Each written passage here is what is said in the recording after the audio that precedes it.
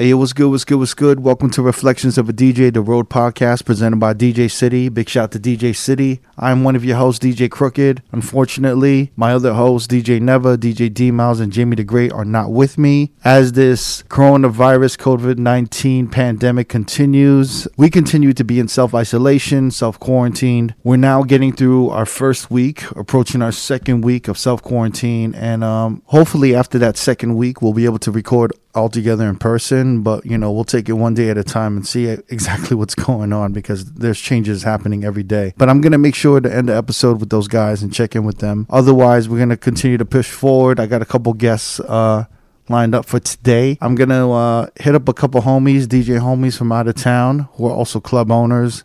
I'm gonna get their perspective on what's going on right now with all these businesses shutting down and how it is for them as DJs and club owners. Hey, what's good, fellas? What's good, man? Yo. So for all our listeners here, we got DJ Evil One from Portland. He actually owns a few businesses out there in Portland. You got Century Bar, 20 West 3rd, is that right? Yep. Century, Tube, Maxwell, Fortune, and Revelry. Revelry is like an Asian restaurant. The other one's like bars and nightclubs and stuff like that, right? Yep. And totally. Then you have what is this, like a music trust? Is that like a... Yeah, the music trust. We program DJs and bands for hotels and venues all around the country too. All right, cool. These are all your businesses, huh? You're a busy guy. Yeah. Wow, okay. Yep. And then we got my boy Nugget in Pittsburgh. And you're an owner of the Goldmark Bar and Scenario Nightclub. Yes. So you started with the bar and then you opened the nightclub later. Correct. All right, cool. And then we got Chris from Bruno's, San Francisco, notoriously known on the West Coast. You got a lot of good DJs filtering through there. Like last time I saw you, there was Miles Medina. You guys have Jay Espinosa and all these guys there regularly. Right. First off, thanks guys for coming on and pause and speaking with me about this, what's going on right now and how you guys are getting affected as DJs, and I mean from a DJ's perspective, but most importantly from a business owner perspective. You know what I mean? So I know that San Francisco right now, you guys are on full lockdown, right, Chris? Right. Yep. You guys cannot go outside unless you guys got to unless it's an emergency, you got to like pick up supplies or groceries or whatnot, right? Yeah, we're at what's called an in-shelter lockdown, which basically everybody is required to stay inside unless you need to go get essential supplies, food. You're allowed to go take a walk if you want to get some exercise, but nothing crazy. Yeah. So all non-essential businesses have been forced to close. Is everyone complying or no over there? I mean, I think so for the most part. I was just out earlier to get some food, but there weren't a lot of cars on the road. Yeah. There was a long line of In-N-Out though from the drive-through. When did well, not everyone complying, huh? So when did you guys all close? When did you guys end up closing? And I actually want to know what was the deciding factor to make you guys close. What triggered your response to say, yeah, I gotta close? You know what I mean? Okay, well, I closed. We're only open on the weekends to the public, and we have, during the week we have private events and things like that. But I basically closed to the public right before last weekend, so I didn't open on Friday. And it was kind of one of those decisions where I thought maybe I would open, but try to keep it as safe as possible for everybody. And then as you start learning more and more things about how people are affected, how Italy's doing, and what we need to do to make sure that, hospitals aren't inundated, healthcare workers are safe, you start to realize that your, only option is to close. Right. That's really the only way that you can keep people safe. So I did that last week. And then what about you, Evil? Evil, you got like a ton of that's a big undertaking to close all those. It is, and so my wife and I just went about and called every employee personally, one by one, and just asked them, "Are you comfortable to work? How do you feel? Are you healthy?" and everyone wanted to work. Like, you know, in this industry, if you're not working, you're not making tips and you're not getting paid. So that was everyone's like first worry, was whether they could feed themselves. As a business owner, as you guys as business owners, do you care about? I mean, I know you guys got to juggle two things, right? You got to juggle the safety of, I mean, more than two things. You got to juggle the safety of your employees, the safeties of the customers. Totally, and then just the safety of like people at large and at-risk populations that we don't even know, but we could be passing it on to by being open. Mm-hmm. So on Sunday, my business partner, one of my places, he actually has 20 restaurants, and he hit me up and was like, I think I need to close. I went out last night and I went to a couple of my spots and they were packed like shoulder to shoulder, and like people are just like not taking this shit seriously. So it's on us. If the government's not going to step in, we have to step in. And I was like, I'm with you. So I just started calling everyone and was like, yo, we have emergency unemployment insurance set up, and we have to just like shut down immediately and try to get our workers paid as quickly as possible, but also try to get everyone else to close down, because the governor like sat on her hands for 48 more hours and didn't close everyone down. So it was kind of a crazy developing situation. So when did you guys exactly close, or when did you guys like pretty much finish everything? Sunday. On Sunday. Yeah. Wow.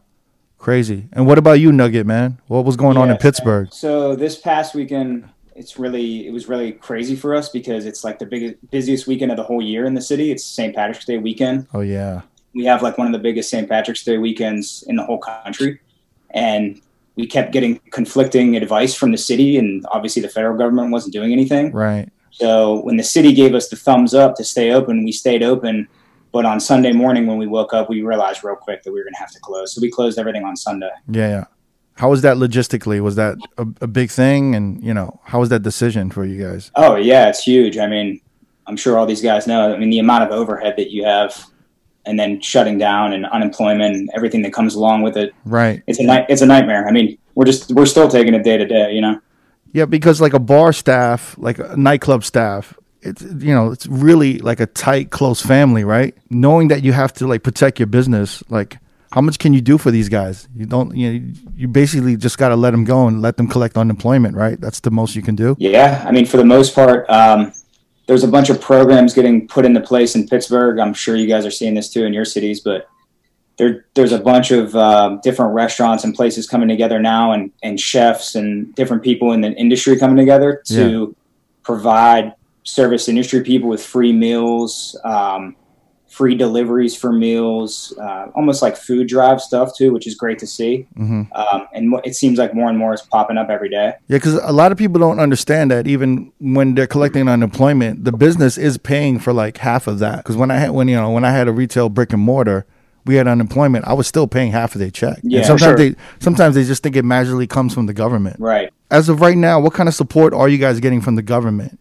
Because I know it can be nerve-wracking because you're looking. I mean, are you guys worried about like paying rent? Is there any conversations about utilities or taxes or any, you know what I'm saying? Like property taxes or anything that you guys have to like pay for and deal with right now? Or you guys kind of like, I think the city's going to take care of it. Well, for us in Portland, I'm lobbying the mayor and the governor to put some programs in place to try to mitigate that, because as of right now, nobody's really stepped up unless you're like an airline or a cruise industry or, you know, whatever they deem too big to fail. But service industry people in the gig economy have been mostly ignored so far. So I feel like I'm just trying to be as loud as possible to be heard for that. That's the same thing in San Francisco as well. I think everywhere it's too early to know exactly how we're going to be helped by the government.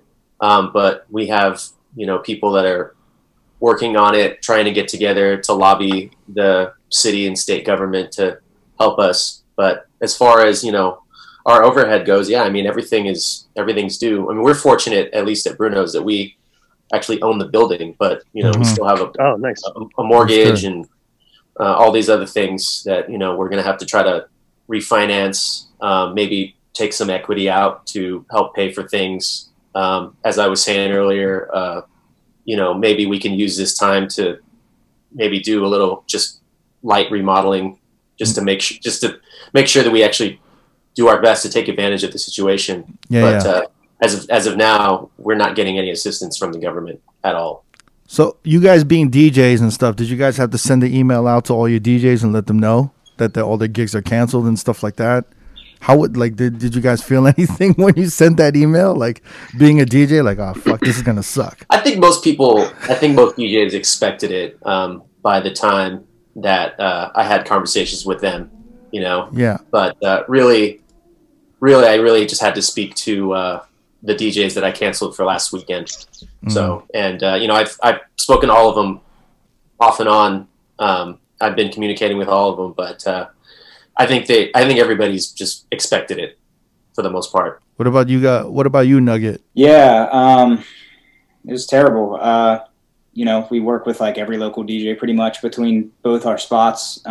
Yeah, sending that text out on Sunday to everybody one by one wasn't fun at all. You know, I kind of let the guys that I'm super close with in on it a little bit early, like late before last weekend started. I said, you know, this is already starting to seem like it's going to get way out of control. And I said, go stock up your cribs and, you know, get yourself some food, because I know some of the guys don't take care of themselves too well, to be perfectly honest with you. But yeah, sending the text out on Sunday to all the DJs that have residencies at both my spots wasn't fun. And then we also work with a ton of promoters too that still had out of town guests lined up that hadn't canceled. Sure. As recent as this Friday, we had a big show, like an electronic music show from two guys from Chicago, and I kept waiting for them to pull the plug on it on Sunday, and no one ever said anything to me. So I had to reach out to the promoters and basically say like, hey, you know, this is looking like we're going to have to shut everything down. So you might want to reach out to all your connects. And is there insurance to cover that shit, kind of, or not really? Hell no. I've already gotten denied. Like, they're like, hey, sorry, we have a virus exclusion. I'm like, what the fuck? Like, what do I pay you guys for? I saw you post I saw you post something like that, Chris, right? About a clause. Yeah, I posted I posted the page out of our policy that deals with that. Wow. You know, we pay for loss of income for any catastrophe, except there is a virus exclusion, and that's apparently a common exclusion in a commercial policy. So, you know, I mean, insurance companies are smart. They're going to do everything they can to find a way not to pay. You know, having been a DJ, all of you guys, do all of you guys still DJ in the clubs that you're at, or pretty much? Yeah. Are you guys opening and closing, headlining, or how does that work now? Do you guys even want to headline anymore? Like, no. Nah, just like, are you guys? I know. What do you call it, Chris? You open. That's like your slot, the opening slot, a little bit, right? I love that. He kills it. Yeah. Oh, that shit is so fun. You can't take it away from me. Yeah. The last time, actually, Evil One was at Bruno's. We just tag team all night, had the best time. Hey, okay. And that's basically what I mean. You know, Bruno's is not really your typical like huge nightclub or anything like that. It's more of just like a really large bar with DJs. So we kind of have I really want the guests to know that it's very open, and, you know, the DJs to know that they can pretty much do whatever they want as long as they're having a good time and the crowd's having a good time. So, I actually do enjoy, you know, spinning at my own place. I'll go all night. I typically don't, because I try to give as much work to DJs as possible, but we're always just having a good time. So I still love DJing. Nugget, I still see you on the wheels. I see you doing that shit. I'm still playing. You're headlining though. You're putting yourself in the headline spot a little bit. Yeah. Sometimes, yeah. Gotta get he paid the cost. Yeah, hell yeah. It happens sometimes, but I had a gig this past week where it was actually on Saturday, and the headliner on St. Patrick's Day is a local guy. But he just had a newborn baby, and he hit me up pretty last minute and was like, dude, I'm not going to be able to make it in. And I was like, it's cool. I was like, you're lucky because I'm in the club and I can DJ for you. So it doesn't really matter. Totally. It's not bad. Have you guys done that before? Have you guys had to cover your nights last minute and just be like, yeah, no problem. I'll just fucking spin? Totally. Yeah. I'll play all night, like maybe like 3 nights a month. Yeah. I don't have it in me like I used to be when I was a younger fellow, but I still like to get out there and do it. Yeah. Yeah. And you guys are still like payrolling yourselves out, kind of 1099 yourselves, or what? How does that work? Oh, for sure. Yeah, I'm an independent contractor in my own place. Absolutely. Yeah. Is that what you guys are doing? Oh man, you guys are taking it from both sides now, man. It's like a fucking double team. Hey yo. So absolutely. It's weird because I always felt like I've multifaceted and I have so many streams of income, but everything that as far as, DJing and being a business owner, a consultant, owning a nightclub, and also my graphic design work, all of that's done. So I'm basically incomeless for however long this lasts for. Yeah. I put all my eggs into the Same basket. How does that feel? Like I am, me myself, I got the podcast, I DJ, I do some consulting design work, and then I got new, and then I do a lot of shit. And then when this happened and I canceled my gigs this past weekend, I kind of felt like I didn't want to do anything. And it was like kind of a nice feeling to just not do anything, because being business owners, you guys never have like a weekend. Do you know what I mean? Like we don't have days off. Even when I remember when I had the brick and mortar store, people would call in sick. Like I could never call in sick. Like you guys we can't call in sick. You know what I mean? So totally. So I feel like when this all happened and I had the weekend and I was like, wow, this is kind of amazing, because I don't think any of us would ever have this much downtime ever. That's true. Yeah, to kind of do whatever we wanted and to spend time with, you guys, with your family. Go ahead. We can do whatever we want as long as we don't leave the house. It's kind of it's like we have all the free time in the world right now, but like we're so limited on what we could do. I think you just got to make the most out of every situation. So it's like, we can't really control this. Like why like sit around and mourn when you can just, look to the future and try to be positive. I'm spending as much time with my wife as possible, which is really nice because she runs the businesses with me, and half the time her and I are split and running around like crazy people. So it's been nice. It's been chill.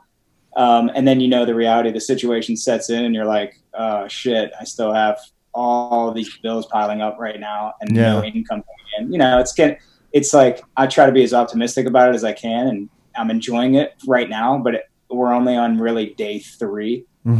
Here anyway for the quarantine. Yeah. So, I'm not gonna lie, it's nice. Like yesterday we were working on like a new cocktail menu and making drinks at the house. Like we never do that. We don't even have liquor at our house half the time. Yeah.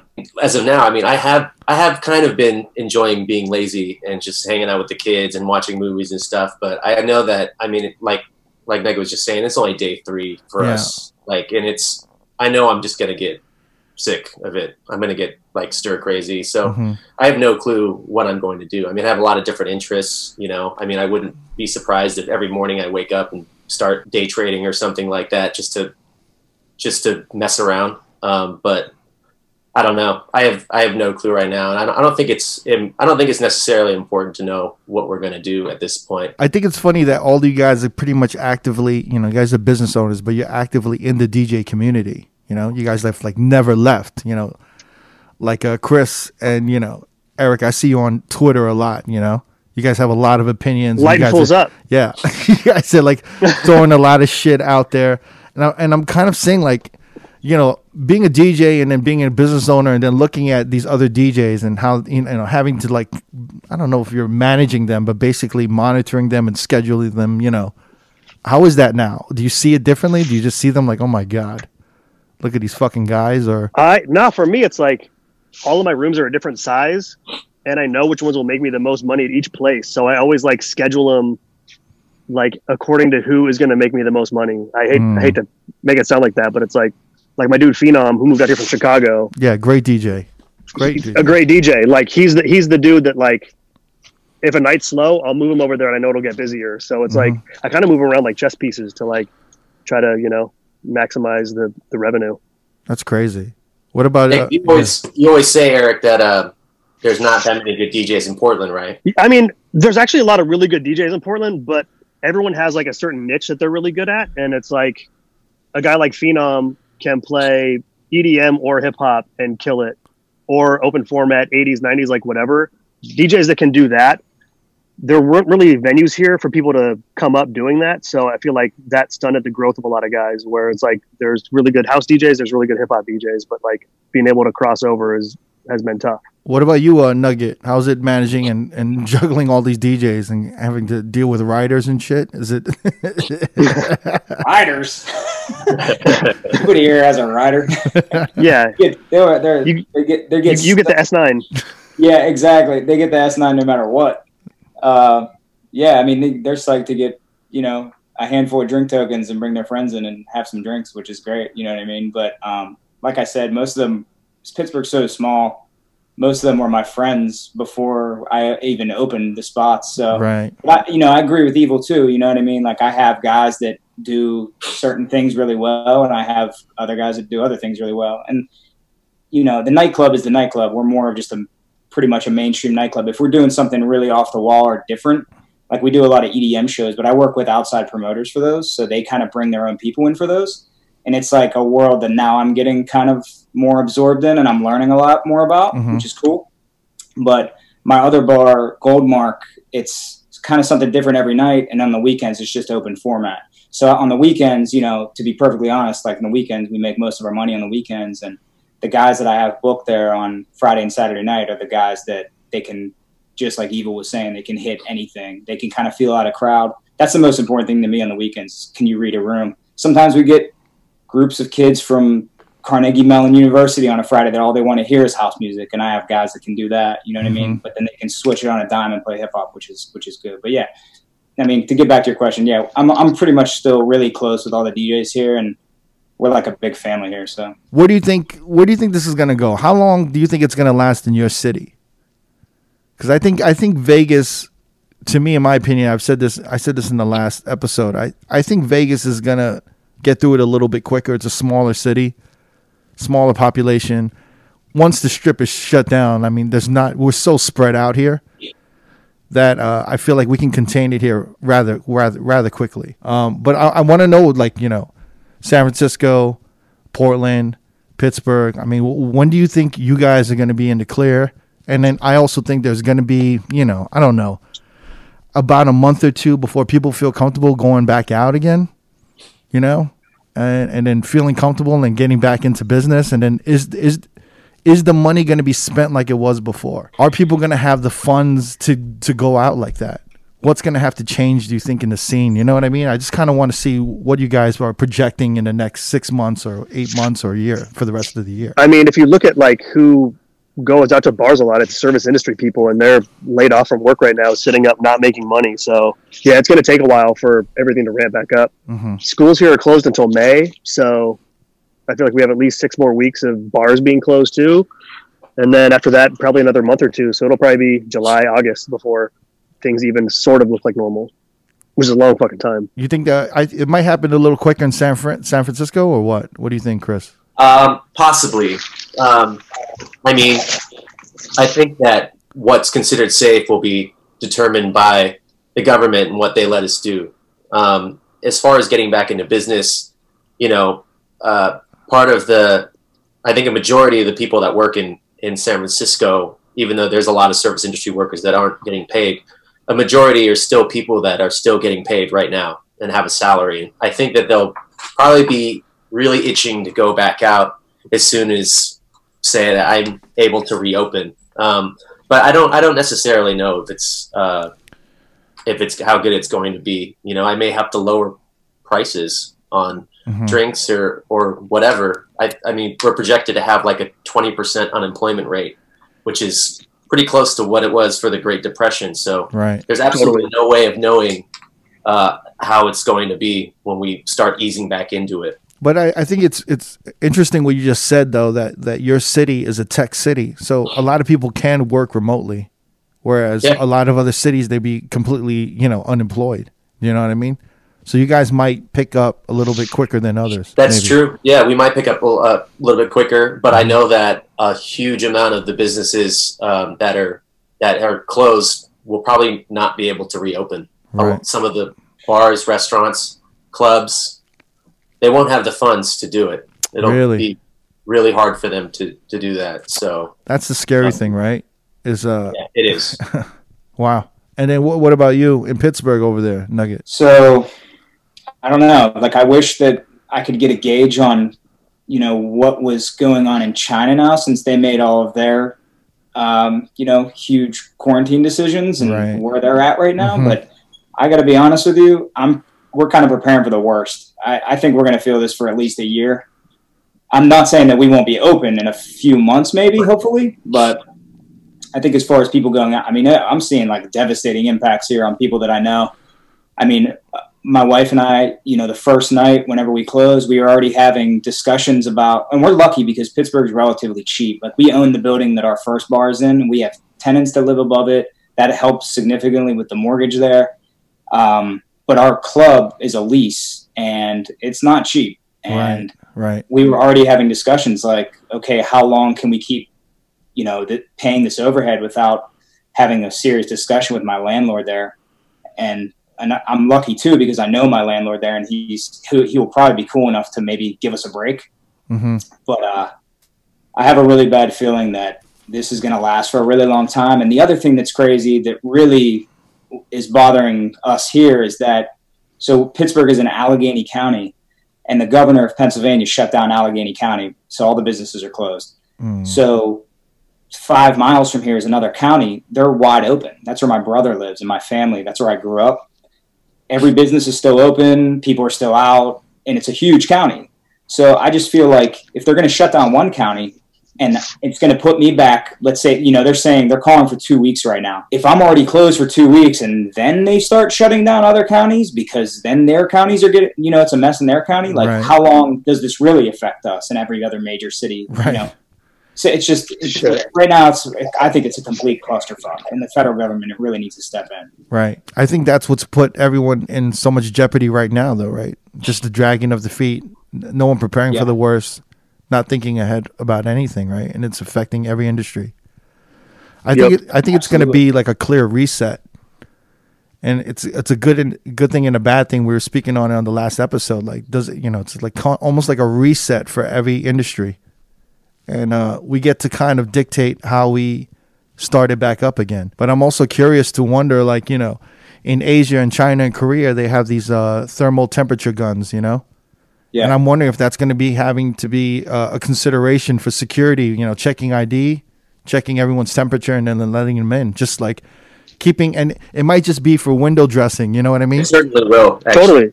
But it's one of those things that'll make everyone feel safer in your establishments to be like, yo, like, there's no one in here with a temperature over like 100 degrees, you know, whatever. So it's just like, so I'm wondering if that's going to be in place, if, you know, and then, you know, even just like shaking hands anymore, like if we're not going to just be like, even just in social situations, if it's not going to be the norm anymore, you know? This shit sucks for literally everyone.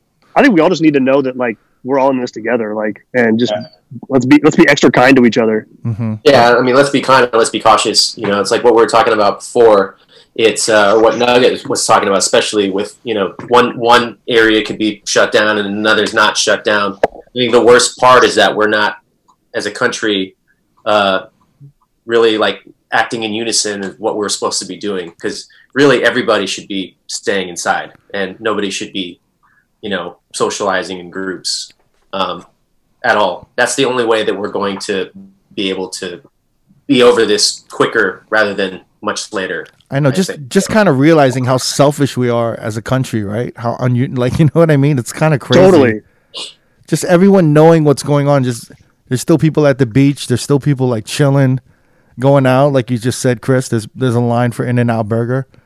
Yeah. Like Kid Rock is still throwing parties. Yeah. It's just, I don't know what is going on. They just think it's like it's really crazy. Terrible. Yeah. Yeah. But I feel like part of the reason that people are acting like that, because they really haven't seen the impact yet. And I feel like this is going to be the telling week, I would assume, where, you know, it's terrible to say, but people are going to start passing, you know, we're going to see way more cases come out. Mm-hmm. That's the other thing too. Like, are you guys in your cities, do you have the tests for? No. No one has nothing here. Yeah. I mean, one of my bartenders is a registered nurse at one of the biggest hospitals in town. And I've been talking to her every day, and I'm like, do you guys have tests, or are there tests coming in? No, there's nothing. She just keeps telling me that we still have nothing.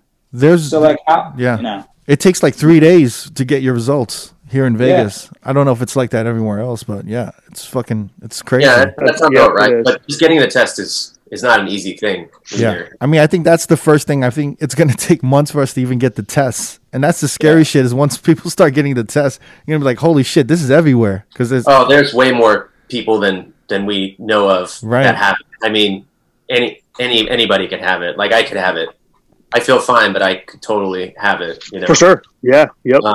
So we just don't know. That's the reason why the social distancing is extremely important, at least for the next couple weeks. Yeah. I think it's at least, you know, I was talking to my guys for the podcast, and I was just like, look, let's just, you know, like self-quarantine ourselves for 2 weeks, see if there's any symptoms that pop up. And honestly, after 2-3 weeks, if we're good, I don't mind in a safe way gathering to do the podcast. You know what I'm saying? But right. We all got to be responsible about it. Like, the last thing I want to do is just like start recording together and have one of us like get deathly ill or something, you know? Yeah, man.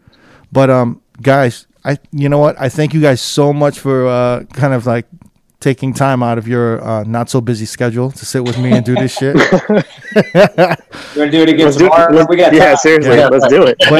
But I remember someone tweeted out. They're like, "Hey, you should." Who tweeted that out? They're like, "You got to get Chris." Oh boy, Mark. Yeah, he was like, "Yeah, you got to get Chris. You got to get Nugget, and you got to get Eric." And then a week later, here we are. But I definitely want us in person one day so we can just kind of shoot the shit about less important things and start shitting on requesters and all of these things that us DJs should be talking about, kind of, I'm with it. Yeah. But, love you guys, man. Thank you so much, man. You too. For coming on the show, man. Stay safe. Yeah. Thanks for this. Love you guys. Peace, man. Hey, big shout Evil One. Big shout Nugget. Big shout to Chris at Bruno's. I really appreciate you guys, sitting down to speak with us. I want to circle back to Las Vegas now. I actually want to talk to some of the people in the service industry. My homegirl, Belle. I'm going to call her Belle for now. That's not her real name, but I'm going to hit her up. She's been a bartender in Las Vegas since I moved out here in 2005. She's from Las Vegas. She's worked in the service industry pretty much all of her life. And I'm going to hit her up and kind of see what her perspective on everything is.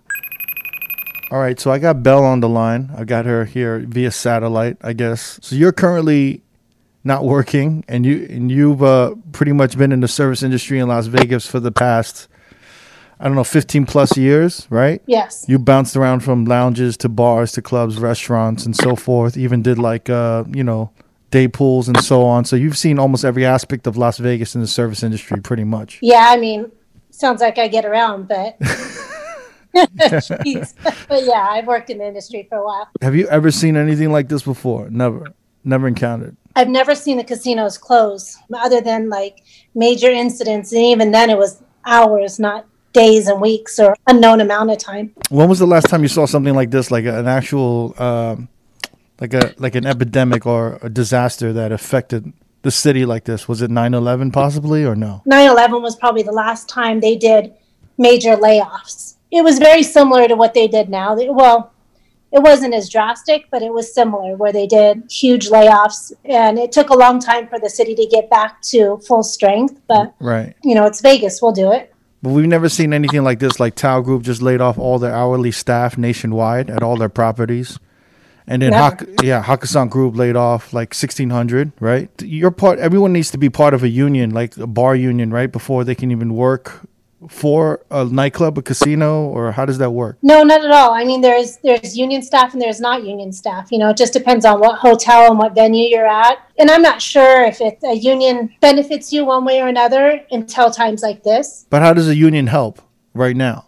What can a union do? They give you help with, say, your power bill or your electricity, or if you need help routing that with whether you need things to stay turned on or financial aid or whatnot. They definitely help you with that. And the way the casinos and hotels and employers go about layoffs and rehiring from layoff or being fired. The way my hotel did it, when we came in, they called us into a meeting. 100% of the union staff, which includes housekeeping, bussers, waitresses, cocktail waitresses, food servers, hostesses, 90% of the people in every casino. Right. Called us in and they laid everybody off 100%, from full-time shift people, part-time shift people, to extra board, to anybody that is union. And though at that point the casinos were still open, but it was the fairest way to do it because the casino obviously didn't need 100% of their full-time staff on, because the hotels were looking at a occupancy rate of dropping of what should have been the best month of the year to a ghost town. There was rumors that they were at like below 7% occupancy in the hotels and stuff, which is unheard of, right? I've never heard of anything like that low. So then you guys were all hauled into this room. You guys met with them. You guys get a severance, like 2-week severance or anything? This is all unprecedented, right? So we don't know. In our union contract, we've never fought for things such as when they lay off 100% of the staff. Right. We need some sort of a notice or a buffer so the union fought for them too. And it's still an ongoing battle with the union and the employers. But right now they're paying full-time employees 2 weeks paid, extra pay, that we've been laid off without working. And then you can always take your earned vacation time and add that to your paychecks just so you have a buffer of your income. And then you can always go for unemployment, which is what I'm sure that they were pushing for you guys to do. Sure. But once you get your unemployment, you can't double dip. You can't claim the hours that they're paying you and then unemployment. But honestly, I've been laid off since the 15th. So it's been a full week and I've gone online. I can't even get through to unemployment to even register or get online. It's like tens of thousands, if not maybe 100,000 or more, calling unemployment all at once. Yeah, it's definitely in well into the six figures. In Nevada, our unemployment rate is, Depression era. Right. You have more than half the city on layoff status, that's the worst part. Do we really complain about not being able to get unemployment when there's people sick and dying, Right. So then what is your plan for now? Just to wait it out and see what happens and wait so you can get back to work? Or like you said, I've been in my venue and in my position for quite a while. So I'm high up on the seniority. So per our collective bargaining agreement, our union, they'll bring back people in seniority. So I happen to be a lucky one and high enough where I'll come back pretty quick once we get back up and running, if and when, you know. So I just have to wait it out just like everybody. Everybody's in the same boat. Nobody has money coming in. The city's not making money. Nobody's flying. We need the airports up and running. And, so we need people to get healthy enough to be able to travel and have the money to travel. So we'll see how long it takes Vegas to come back from this. Is there any spite? I mean, a lot of the workforce is pissed off at what's going on, but they can't really blame the hotels for what's going on, right? I think the worst part is the unknown factor. How long is it going to be? 2 weeks? Is it going to be May 1st or is it going to be June, July? The government doesn't know. We don't know. Nobody really knows. A lot of people were saying that this was the casinos and hotels' ways of downsizing and leaning up a little bit. Take the next few months and revisit literally every department, every section of the casino and their operations, and finding a way to automate it somehow so they don't have to hire as many people back. And there was rumors that Caesars was actually thinking of redoing their whole front desk procedures and putting up automated machines. Sure. Yeah. And that would be our way to do it. Like if it was my company, why wouldn't you? That's been happening. So it's been more and more automated, even down to the cocktail waitresses that are at the gaming tables. Those cocktail waitresses all have automated bartenders. They did away with the bartenders and all the service. So what do you mean? What do you mean automated bartenders? Oh yeah, it's like those soda machines you see in like a deli or something where they have Coca-Cola and you can make it like 1,000 different flavors or ways. They have that for liquor and shit? Like, yeah. Really? How did you hear about this? Yeah, last year they started putting these in all the properties at MGM Mirage, and they did away with more than half their bar staff. Only on the front bars in hotels and casinos have bartenders. Otherwise, the waitresses go in the back, fill up a glass of ice, put the glass of ice underneath this machine, just like a soda machine, and pick Crown and Coke or whatever it is. I didn't know that. Wow. The amount of liquor is cut back, everything. So it's, and I can't even say that it's, bad business. Like it's not even the casino's fault. Like how could you not take that opportunity when you can, you know? So as of right now, I mean, you've got savings, you're okay. I mean, like I said, I don't know about everyone else. I'm okay. Personally, I'm okay. I've saved and have this. And sure, I mean, nobody wants to spend their retirement or their savings on something like this. Think about somebody that's older than me that is ready to retire, but most of their retirement fund is in the stocks and things like that, where it's going to take them another 10, 15 years to rebound their retirement money. That, if they've even been lucky enough to have money in retirement, what about those people? Those people are, going to be a part of the workforce now another 10 years or 20 years. I feel like everybody's in the same boat. It's, it's not just Vegas. It's not just us. And yeah, is it a little, I feel a little more shady in Vegas because it's Vegas, but I don't know. I just think shit happens. See how it goes. All right. Thanks, Belle. I appreciate it. All right. Hey, yo, big shout out to Belle. I appreciate you speaking with me, quote unquote, Belle. It's not her real name, but thank you so much for taking the time to speak with me. I kind of want to talk to a homegirl of mine who's a dancer for a strip club out here in Las Vegas, a pretty prestigious strip club out here in Las Vegas that recently shut down. I mean, a lot of them shut down. But let me call up my homegirl. Let's call her Tiffany for now, quote unquote Tiffany. All right, so I'm on the line with Tiffany, right? Correct. Tiffany is a dancer at one of the more well-known, prestigious Las Vegas strip clubs out here. And currently, everything's shut down. And it shut down last week, right, Tiffany?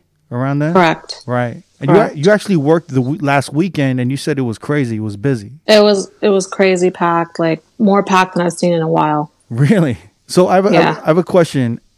Was it the club's choice to shut down, or was the city telling them to kind of shut down?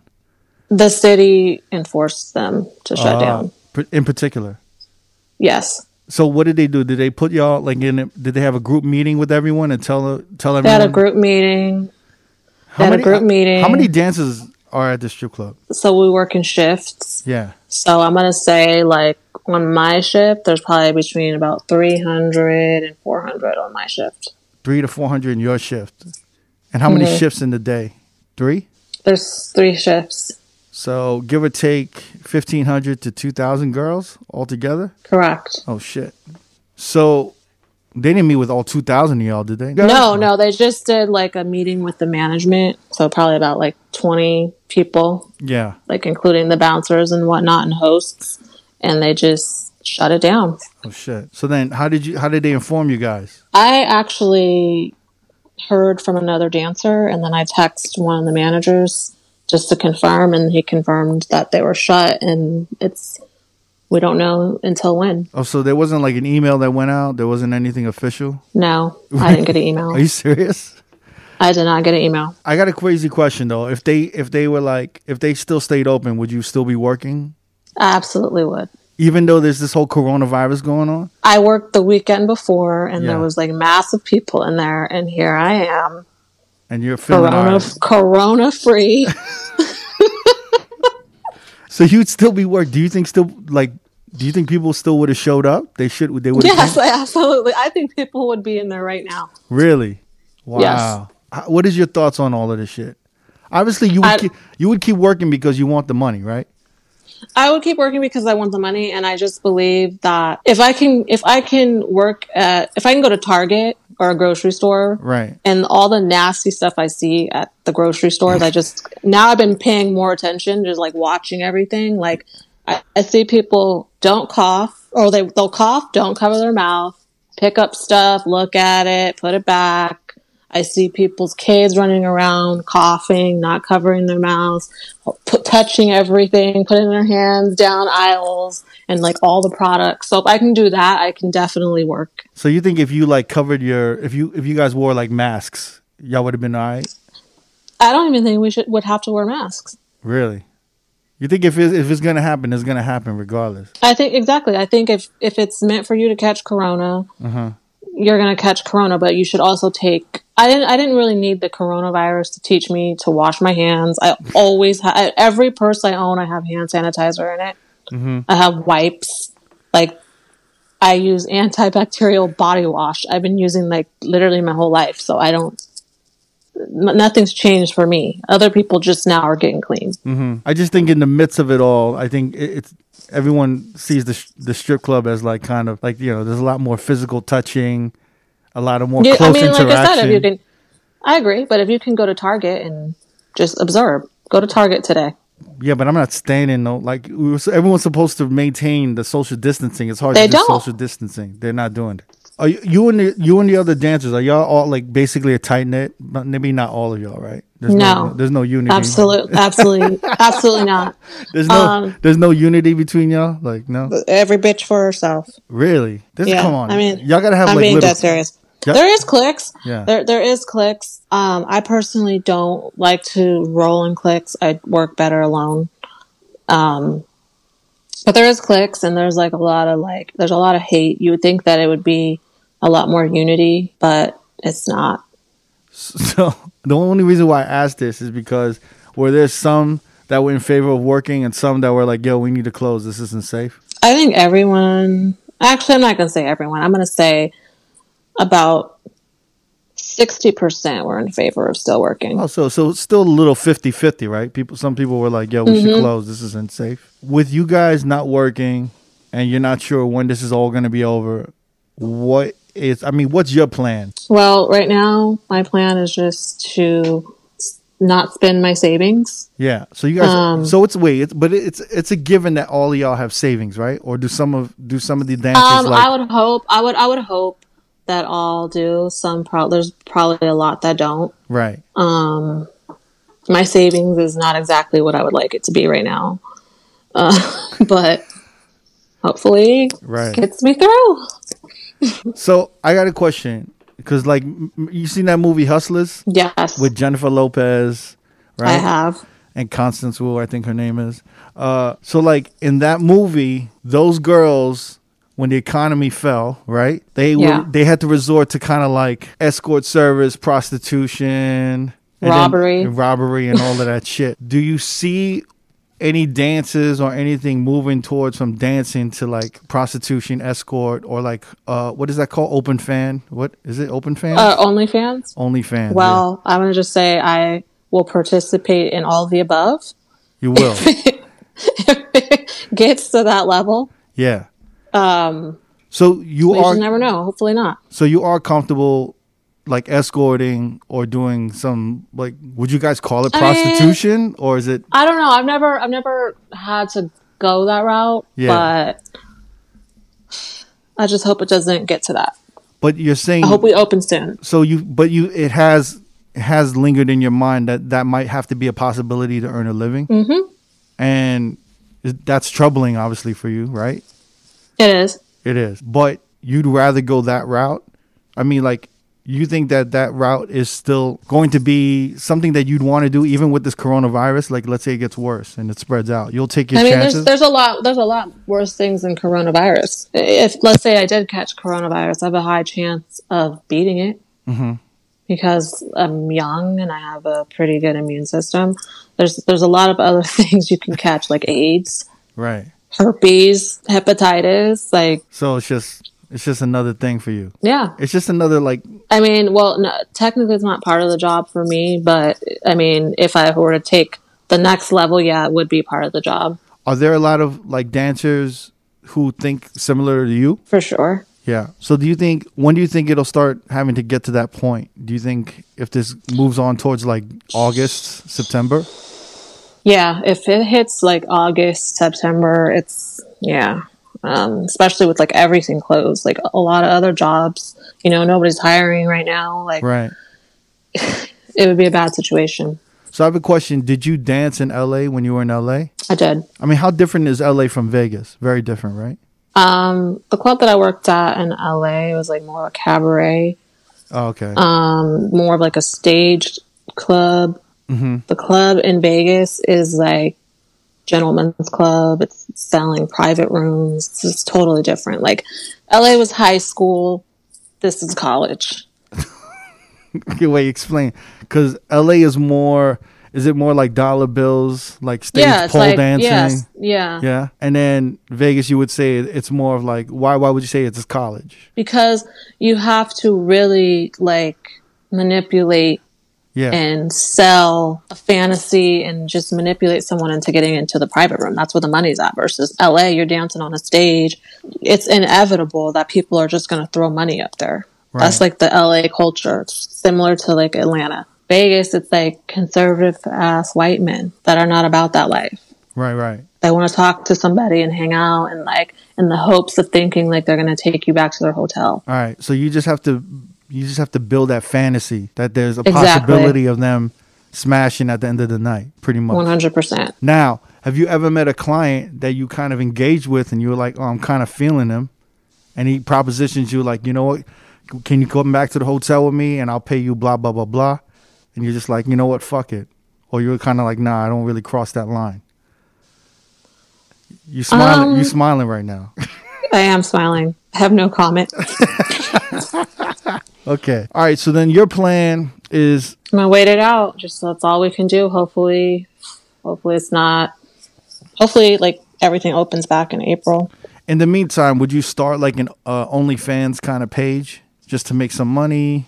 Just to do... I don't really know what OnlyFans is. Right. Like, I don't really understand the concept of that. I don't really either. People keep telling me, like, oh, start an OnlyFans. Like...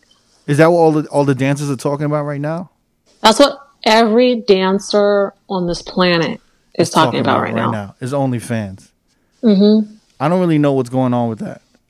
So in my opinion, if all the dancers are doing that, I shouldn't be doing that. You don't want to do what everybody's doing. Interesting. So then what would your next step be? What would be the comfortable step? Would it be escorting? What my next step would be proposition my regulars. So you have regulars in your contacts that you would hit up. And what would you say? Like, what you doing, big head kind of shit? Or... No, I would just be like, tell them the situation. Oh, and then have them maybe and just be like, hey, help me out. Yeah. But or Venmo me, Cash App me, whatever. But like, it hasn't came to that yet. Not yet, but... So will most of them send you or Venmo you or Cash App you money just to literally take care of you with nothing in return? They won't expect anything in return. Won't expect anything in return. Really? It'll just be on some like, yo, I got you. You're good. Mm-hmm. Wow. Interesting. And then let's say, how long do you think that'll last you? I want to see if you're just planning this whole thing out, like as a, you know. I'm gonna say a few months. A few months. So like, you can probably last till the fall, like August. Yeah. Yeah. And then around Christmas time. Nobody's getting shit for Christmas. Nothing. Basically. Yeah. It'll be rough. Pretty much. But hopefully by Christmas everything should be kind of opening back up. Oh my God! I hope by next month. You don't think this shit's gonna affect the gentlemen's club or the strip clubs like moving forward? No. You don't think so? Hell no. Is there gonna be any type of like precautionary like? Yeah, like I think one of the things I noticed is like they put hand sanitizer like pumps everywhere in the club. Yeah. Like every corner almost. Mm-hmm. So. They didn't have that before. What is your feeling? You're pretty optimistic about what's going to happen, or? I'm pretty optimistic about it. I think, how can we keep an entire city like Las Vegas, like one of the busiest cities in the country, just shut down this long? I mean, come on. Look at New York and LA, though. I know, but it's only been like a week. Do you plan to go back to the same spot? Mm-hmm. And there's no hard feelings, right? It is what it is. It is what it is. And then you wouldn't want to dance anywhere else. You wouldn't want to go to Miami, Atlanta. I've never worked in Miami. I heard it's rough. That's what I heard too. Anything else you want to get off your, you know? I would like to say fuck Corona. That's it. So you think like the government's overreacting on this shit a little bit or no? For sure. You think so? Wow. There's not that many deaths. You know what I'm saying? Like, I mean, it's just kind of like, I'm not going to say it's the same type of virus as the flu, but it's like you're only at a high risk if you already have like a pre-existing condition, like asthma or like some type of autoimmune situation going on, or you're elderly. So I don't really see why like we're going crazy. All right, man. Well, Tiffany, thanks for sitting with me and talking with me. I'll have a good quarantine. You too. I will be self-medicating via alcohol. Really? Yes. Every day at 6 p.m. You just came from a hike. You're doing some type of active shit though, right? Yeah, I'm trying to hike and stay active every day so the body can stay right. So when I do get back in the game, I still look good. Thanks a lot, Tiff. Right. I appreciate it. Talk to you later. Bye-bye. Bye. All right, pushing forward. I'm about to hit up the fellas, DJ Neva, DJ D Miles, and Jamie the Great. I'm going to check in with the fellas. Hey, yo, what's good, fellas? What's good? Hey. Man, what's up? my family, what up? I miss y'all, man. It's been 1 week of quarantine. You guys don't look so bad. You ain't too shabby. I feel like the initial shock is over. Exactly, yeah. We're still in shock about what happened. What have y'all been doing to keep busy this past week? Anything interesting? Honestly, man, I just kind of got adjusted. So I haven't left the house in over a week. My downstairs gym is closed. So I just been doing home weight workouts, been cooking a lot more, watching a little TV. And you know what's crazy? I honestly didn't realize how dependent I was on watching sports. Like, I used to come home every day, and that was like my downtime, watching a basketball game, watching Sports Center. Now that shit is dead, bro. Like, so it's just so weird for me to like not be able to watch sports, and I'm just dependent on movies. And literally, ESPN has gotten so bad to where they're showing just old games, Damn. like years ago. You know what I'm saying? So it's just hella weird, man. Like, I got no Laker game to watch. It's hella weird, but it is what it is. You know what I'm saying? I'm just trying to get adjusted, man. But definitely this week is probably going to be a little better because last week I was in shock, bro. Like, just being in the house like that, I was fucking going crazy. But now I'm kind of used to it. It's cool. Yeah, I see you trying to do like that whole push-up challenge and shit, you know? Yeah. No, one of my homies challenged me, and I was like 20 push-ups, whatever. Like, yo, try at least up that shit. Yo, no one wants to watch motherfuckers do push-ups, bro. No one wants to watch that shit. You challenged us to do 50. I know. Why you do 50, man? It's like, I feel like 20 was easy. We could all do 20, no problem. I'm sure. I don't know. That's the point of it, because it's easy. I'm trying to inspire, man. I'm trying to make us better. Nah, he got that little man complex. That's why. He just was like, trying to do stuff for. The most I could do was 40, man. That 50 wasn't happening, man. You killed the 40 though, man. And I did it 3 times, man. Who wants to watch that shit? Yo? This motherfucker had like 12 stories of push-ups. I'm like, yo, skip this shit. Like, what the fuck you think? You think this shit is interesting? Actually, I feel like a lot of shorties are horny enough. They're going to watch that shit, right? That's what you're trying to do. You're trying to thirst trap these motherfuckers. You're trying to thirst trap these chicks. That's what it was. I'm trying to keep it going and inspire people to do some push-ups. What's up, Jamie? What you been doing? You been stealing cars or anything? Nah, man. I started the job. I'm plumbing now with my pops. Oh, man. Oh shit. Mario and Luigi certified. Yeah. Mario. You official. Mario. Yeah. Luigi. I might. Mario. Yeah, man. How's that shit going, man? It's crazy, bro. It's crazy because I don't know if people are wiping their ass with Lysol wipes, which you shouldn't be doing, but it's clogging up the main lines from like a lot of buildings. Oh, yeah. Mm-hmm. So it's getting my dad a lot of business. I've been hearing about that. Everyone's using the Lysol wipes, the disinfectant wipes. But they've been throwing it in the toilet, which they shouldn't be doing. Yeah. Right. No, they shouldn't be doing that. So it's causing a lot of main lines. And I don't know if people know what a main line, but the main line is basically the one main line practically that takes all the waste from all the apartments and runs it to the street. So whatever. How come you haven't been Instagramming that you've been pulling all these wipes out of the shitholes? You haven't been Instagramming that shit? It's not Instagrammable? It's not Instagrammable. I'll probably. What do you mean? I'd rather watch Dad than watch Darren do push-ups. That's good content, man. That is good content. I would love to see. That would be pretty interesting. I would love to see you with your hands on your hands and knees, like digging through shit and just pulling out. No. Like, okay, I've never seen nothing like that. pulling out these disinfectant wipes, just like this shitty. Yo, I've never seen this shitty like disinfectant wipes one by one. Let me explain what it is. We're not pulling things out, Kirk. So it's this thing called the snake, and you run the snake on the main line, and it basically clears out all the way towards the street. So that's what it basically is. So it backs up, but it smells like shit. My dad's always wearing masks when he does the main lines, so it's good work. Yeah, he's basically an essential job. He's an essential business, so he's out there in the street. How come you're not putting this on Instagram though? Why are you keeping it? Why? I know this is like new to us right now, man. We just finding out. Yeah, I've been like so MIA from my phone. Like I haven't even been texting y'all or anybody. Because when you clear the main line out, you should be like winning. You should be like, you should be like, yo, just cleared out this main line, yo. You know, like you don't want to do that shit. You're saving the city. I'm saving the city one pipeline at a time. Plum Life. Hashtag Plum Life. No? Yeah, I will watch that IG Live. I will watch that.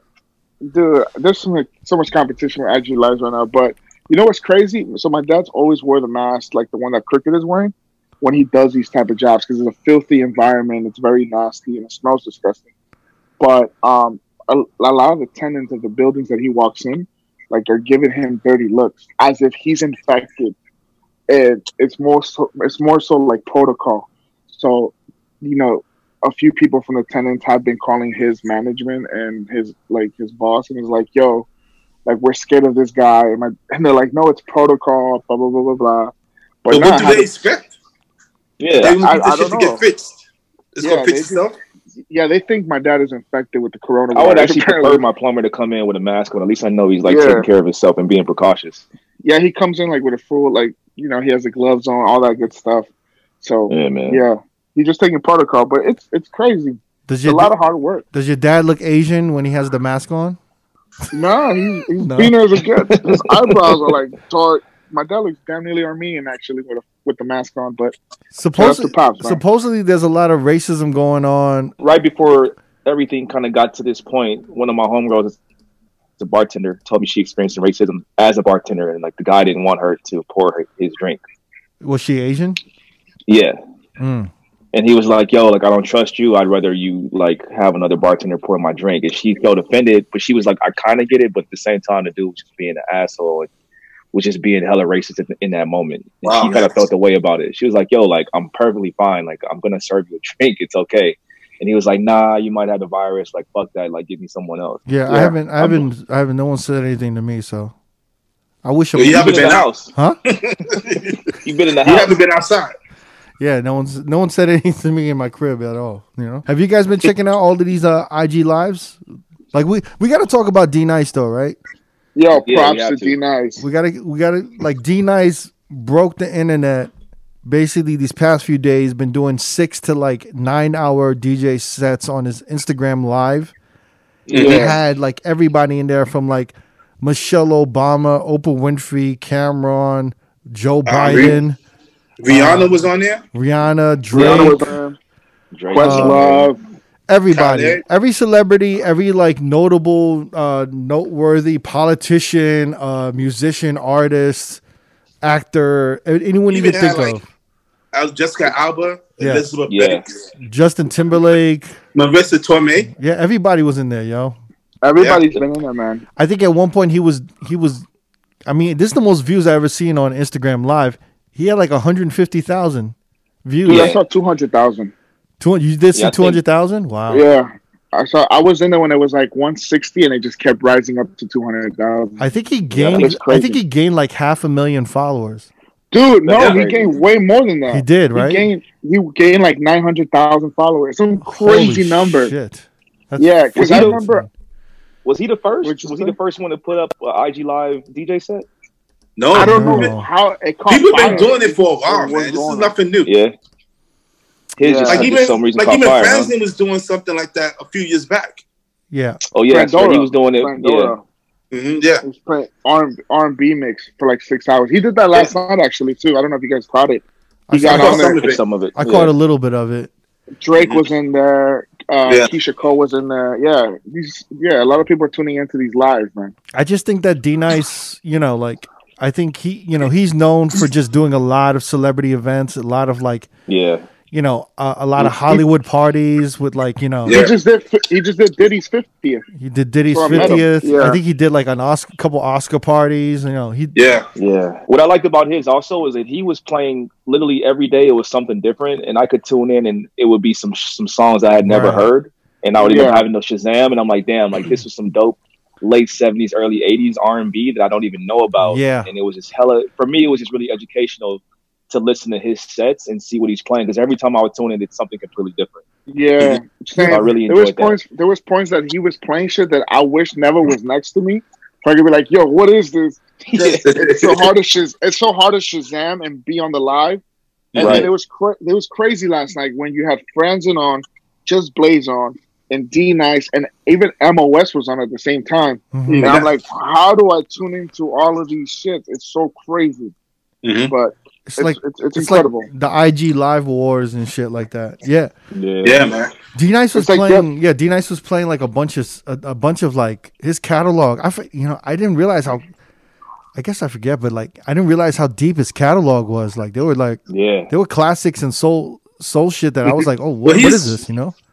Well, he's like around the same age as me, so he's just like, yeah, that's the shit we grew up on. Yeah, and he grew up in it, and he was in there. He was like, you know, the DJ for BDP, and then he was obviously rapping and all that shit, and just, you kind of forget about that, but you're like, yo, he was in the industry since a really young age. He was since like 87. Yeah, he was knowing he was at all the parties at a young age. He was hearing what was the hottest records at all those years. So like, it's 30, 40 years of just knowledge of music, and And I think that with his celebrity outreach, I think it's like the perfect kind of, the perfect like formula, and also the way he was interacting with the camera.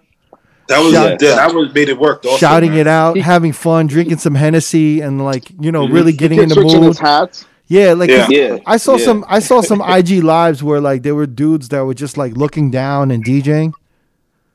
And it's kind of like you kind of got to interact, shout people out. Yeah, you know, like and he kept doing like he was in the club. He'll drop the volume, he'll give a shout out, put the volume back up. So he was really on some club shit. It was crazy. It was amazing. Yeah. And I respected the fact that he wasn't just shouting out celebrities. Like he had like homies in there, random people that probably were just fans of his. He would shout them out if they would actually even put requests for songs in the timeline, and he would acknowledge the request. Like that was, to me, that was really dope. Mm-hmm. Yeah, I saw him give a shout out to Goldfinger, and like, it was great. It was dope. It was dope to see that, man. Yeah, I mean, you know his rate is gonna go up after this, man. Of course. Yeah. Oh yeah, he was in the front of Yahoo page today. Like he was one of the top stories. Yeah. I mean, it's crazy. I mean, there was on big companies like Pepsi, ESPN, NBC, even Instagram commenting in his live. You know, so they're all taking note. Like all of these big corporate events. I think he was on. I think The View mentioned him. He was on CBS this morning. Yeah, he was. I mean, dude, the good dude's he was gonna go getting viral. interviewed about Gayle King. Yeah, that's crazy. Come on, like, people were like, "Yo, you guys should get him on the podcast." I'm like, "Yo, like we gotta wait till not now. Not now. We ain't gonna get him on." We're like 5 people behind. We might have had a chance before all this happened, but now I know, man. That's crazy. I was talking to Ross One and Ratakan. I was like, "Yo, this dude after this, if he plays his cards right, he might be the biggest DJ in the country." Yeah. Well, right now he is. Right. Yeah. Right now, hands down. I mean, basically. I don't know about the world, but definitely this country. Like, I think he might be up there with the biggest DJ if he continues to do this. He definitely is, man. Yeah. I've never seen anything like that, and honestly, that is the best usage of IG Live that I've ever seen. Yeah. Well, I think it ties into what he already had been doing, because he's never been like a big club guy or a big festival guy. Mm-hmm. So the like venues and like the things he does have been more intimate. And I think it played right into the IG Live of it being intimate. Right. And it just kind of like was a snowball effect. So now when he's doing these corporate events, like all that shit is going to translate. It was like a house. It was like a house party. It was like a little intimate quarantine house party that everyone was like, vibing. And that's like right now, if you didn't know who he was last week, now everybody going to know who he is now. Yeah, because for sure. of this shit. So, because the times I've seen him live in person have always been smaller events. Like I saw him at an NBA party that he did, and he rocked it.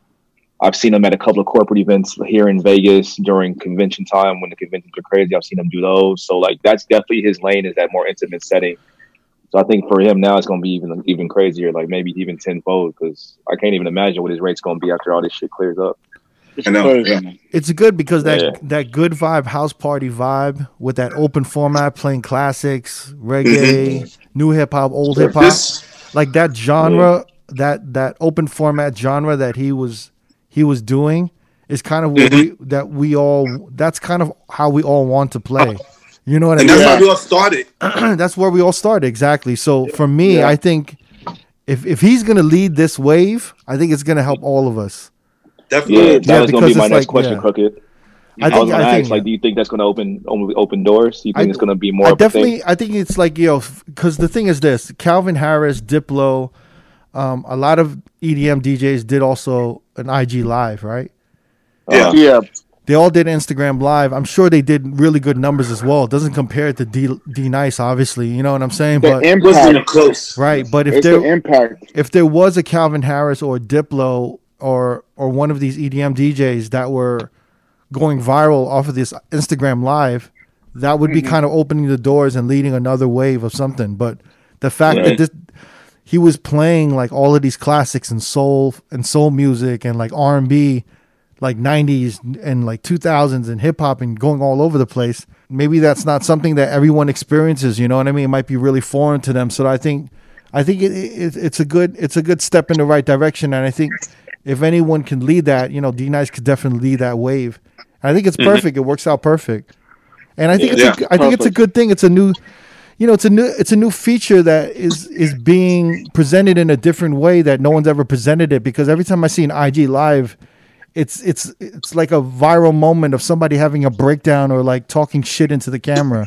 You know what I mean? Yeah. It's like people are just like people are in their Instagram Live just talking shit into their camera and just like blah, blah, blah, like fuck this guy. And then, you know? Yeah. So like, also when you see DJs doing videos, they usually like scratching, cutting it up. Yeah, he was just playing fucking good music and getting on the mic. He wasn't even focused. He wasn't even focused that much on the transitions. It was like echo something out, drop something, and it's honestly like it's not all about the transitions. It's the energy, the interaction. Exactly. Yeah, it was. It was really fun, and it was good, and it was and it started. You know, like connecting with a lot of people, and I think it inspired a lot of other DJs. Like Kid Capri got on. Yeah. Just Blaze got on. I think our homie Jerome Baker III was doing his. I think there's a bunch of others, right? Yeah.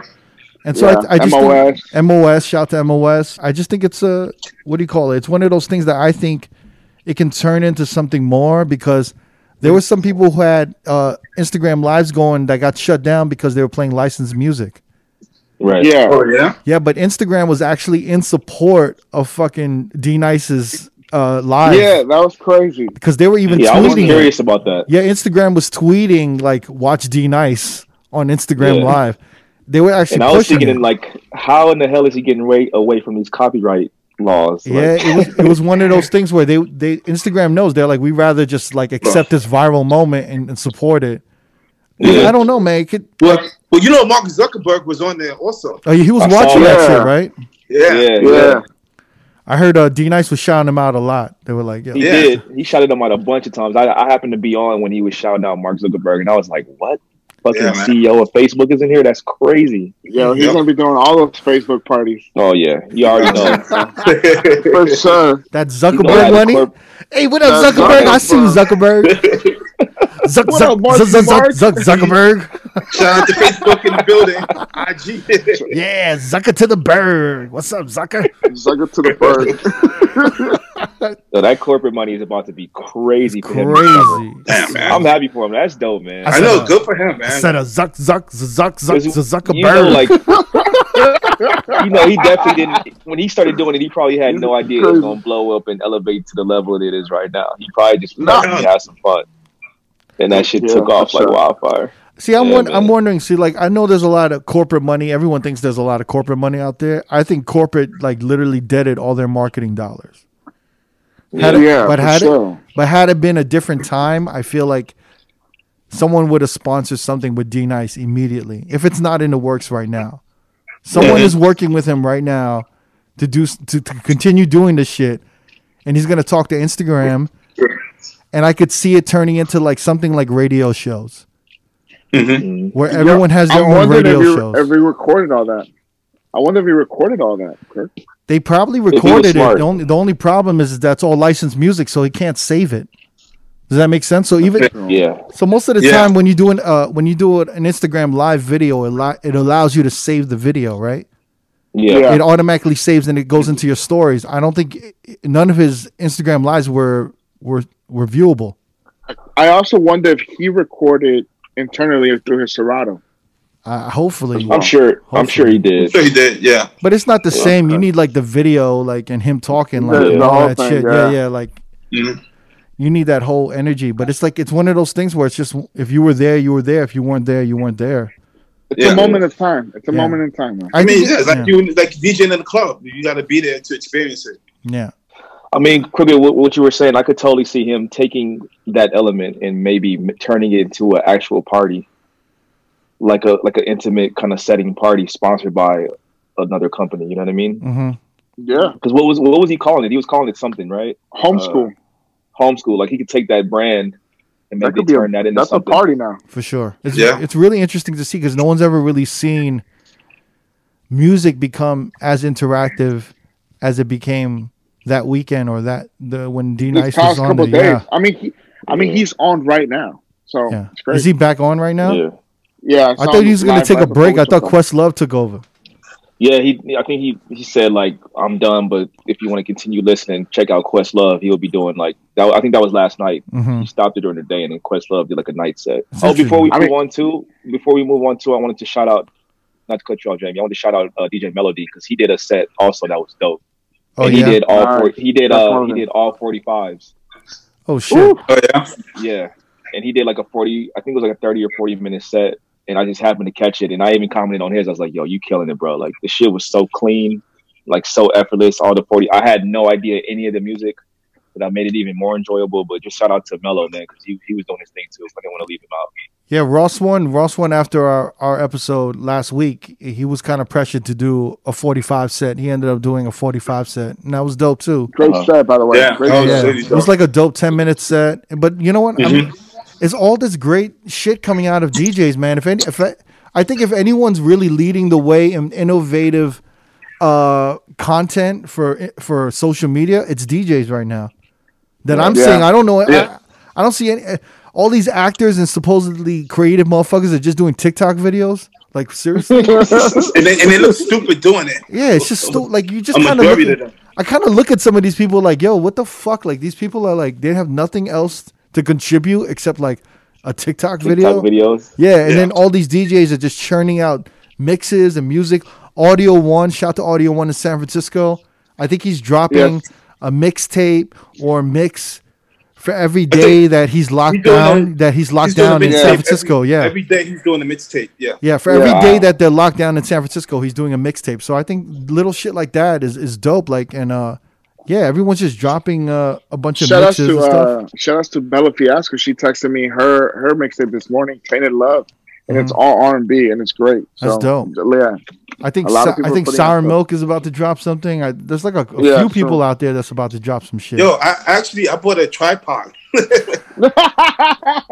I'm trying to do a 45, do all 45. I haven't done that ever before, so I'm gonna see how that works. I think it's harder than it looks. It is. I've been practicing. Yeah. It's definitely harder. It's hard to drop it on the one like that. Like exactly. Yeah. That's that takes a lot of work, man. But I just wanted to let motherfuckers know to like stay active out there. I see a lot of motherfuckers on Twitter and they're just kind of going off like making money's good, but it's like unless you're gonna get a job or get some work somewhere, you know what I'm saying? You gotta still stay active out there, man. Yeah, you gotta build something, and we've been telling motherfuckers this for a long time. We've been telling motherfuckers for a while, y'all gotta build some shit, and if you don't take this opportunity to build something right now, you know, and you're gonna get lost in the shuffle when everything gets back to normal eventually. You are going to get lost in the shuffle, a little bit. Yeah. The worst thing you could do is like fucking sit and like dwell in your sorrow. That shit is not going to help anything, man. Like, sit there watching TV. That's not the move. And it can happen. It can happen fast. Like depression can sit in really, really quick depending on your situation. You know what I mean? So, no, real talk. Last week, like the first week when this shit first started, all I kept doing was staying on Twitter, looking to see what's going on. Yeah. Like with the news and watching CNN, stressing the fuck out. But everyone was doing that. Everyone was doing that. I know. But it's like after a while, like after a couple of days, it's just like I had to stop doing it. I have to be like, you know what, fuck it. If something major gonna happen, I'm gonna find out regardless. I don't gotta be sitting on watching CNN 24/7. Yeah, but it was so uncertain though. Everything was so up in the air. We didn't know what was happening. So like even all day, like all last week, all day Saturday and Sunday, I was on my phone just like looking at updates. Before I spoke with you guys, I actually spoke with like Nugget, Evil One, and Chris from Bruno's in San Francisco. I spoke I spoke to what they're doing as business owners. I spoke to a bartender homie of mine, and I spoke to a stripper homie of mine who recently who got laid off. And I just asked them what they were kind of doing. And the stripper was talking about OnlyFans. Do you know what OnlyFans is? Because I've heard of it, but I don't know anything of it. Nah, what is that? Jamie, you know. Jamie, you know, huh? Everybody's laughing. What is it? All right. So OnlyFans is basically a site where, like, you can, say, for example, a pretty girl that has 100,000 subscribers and she needs income, or she decides to put out her nudes. She goes to this OnlyFans, builds a profile, and you have to pay a monthly subscription of whatever she wants to put in. Some people put $10, some put it $25, and then you can access. You pay the monthly fee, and then you access all her nudes or her videos of her playing with herself. It's very, very sexual. It's very porn. It's a lot of porn on there. But yeah, you're talking about like an Instagram influencer with a huge following that everyone's like, oh my God, she's so hot, blah, blah, blah, blah. And then she's down in the dumps and needs some money. So she creates her OnlyFans. Yes, you're right. And then she shows herself naked. Yep. Yeah. Right? Like, I know this girl that I follow, and I shared her with Darren a few times, her profile. She had like 120,000 followers, and to the point that she started 1 week, and she made like $50,000 that first week. Wow. So she took it, like, she's thinking about leaving her job now. It's crazy. Wow. It's a lot of money. So are they doing full porn, or what the fuck are they doing? Bro, they're playing with themselves. They're naked. They're fucking other dudes. It's all crazy shit. Oh shit! Man. So it's like live porn. Is it live, or it's like going to a peep show? It's basically like an Instagram. But you're in your home. Oh, it's an Instagram. Yeah. Oh, so like there's a feed, so you can go back and see all their old pictures and videos. You can click on like just photos or just videos, and Oh shit! Wow. How many people you subscribe to, Jamie?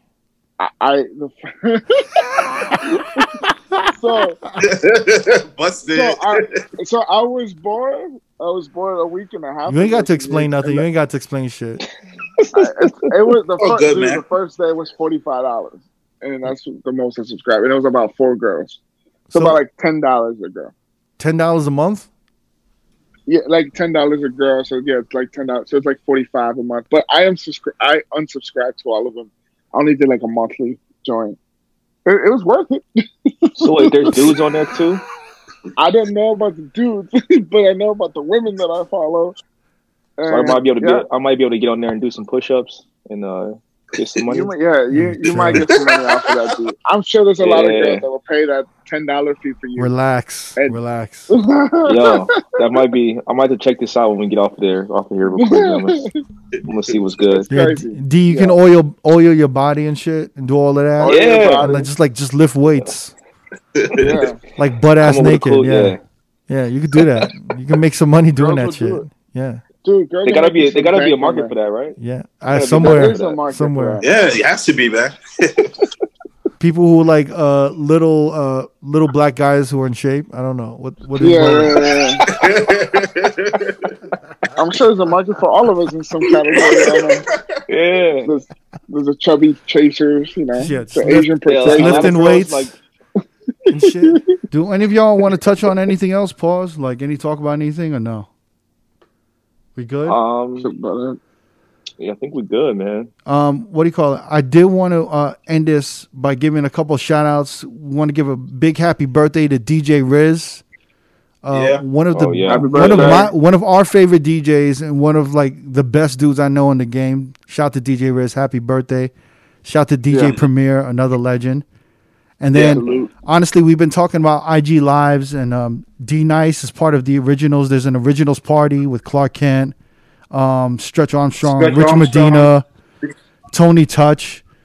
They were supposed to have a party on Thursday, and I think, obviously, with the coronavirus, it's canceled. But they're gonna, I guess, they're gonna do the party on IG Live. Yeah, they do the party once a month. I think, which should be amazing. So if you guys can catch that, it'll be this Thursday. With D Nice, Stretch Armstrong, Rich Medina, Tony Touch, and Clark Kent. So be on the lookout for that and on Instagram Live. That should be amazing. You know what? As we recording right now, Big Ben is doing the IG Live, which I want to catch. Shouts to Big Ben. Yeah, Big Ben's nasty, yo. That motherfucker. Yeah, he's doing 45s. Oh, is he? Oh shit. Okay. Mm-hmm. So let's end this. Let's end this as quick as possible. Shout out to all the listeners.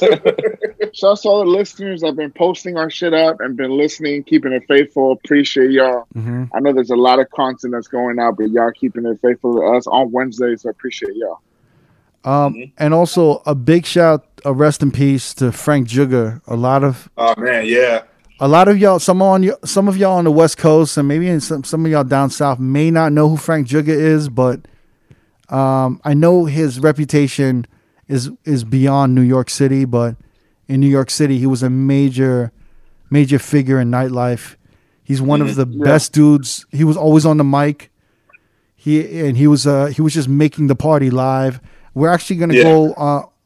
We're gonna call up Goldfinger and Nev, and me, you, and Goldfinger will kind of talk about Frank Jugger a little bit, and show him some love and whatnot. Yo, peace. I'm gonna contact DJ Goldfinger and Chris Landry, who have worked closely with Frank Jugger, and I want to explain more about what Frank contributed to the New York nightlife scene and how he was such a major fixture in hip hop culture, working with pretty much almost everybody in the business, from Diddy, Jay-Z, Jam Master Jay, and he was involved with all of these amazing DJs. So let me hit these fellas up and see what's good. Hey, what's good, fellas? I'm actually live on satellite with of course DJ Never from Road Podcast. Yo, what's up? And then we got Chris Landry in Brooklyn. Peace from Brooklyn. From Brooklyn. And legendary DJ Goldfinger from Brooklyn as well. What's good, man? Peace. What's going on? What's good, fellas? DK in the building. I really appreciate y'all coming on the show right now. Chris, we've been talking about you coming on the show for a minute now. You got a long history in New York nightlife. A long history with Frank Jugger. Yeah. So I really appreciate you doing this show to help raise awareness about his career, his life, and the GoFundMe account to help his family. So that's all. Yeah. Really appreciate that, brother. So recently, we Frank Jugger passed, and I think you guys can go into details a lot more than I can. But from me coming into the scene in the early 2000s, late 90s, I know he was known as kind of the man on the mic who kept the party live. He was like what was his moniker? Is like the Celebrity's Choice, right? Yep. Yeah. Celebrity's Choice. Ask Diddy. The mic host for the Stars, and he did Diddy events. He did Jigga events. He was basically in almost every nightclub and high profile event in New York City. In Manhattan. Manhattan, yeah. And it was Goldfinger who gave him his start in the clubs, because he was carrying Flex's records, but it was Goldfinger at Club Cheetahs that really put Frank on with the mic at the clubs. I can't take all of the credit. Like he was actually Frank is really he was really he always dapped me up and everything, and I appreciated that.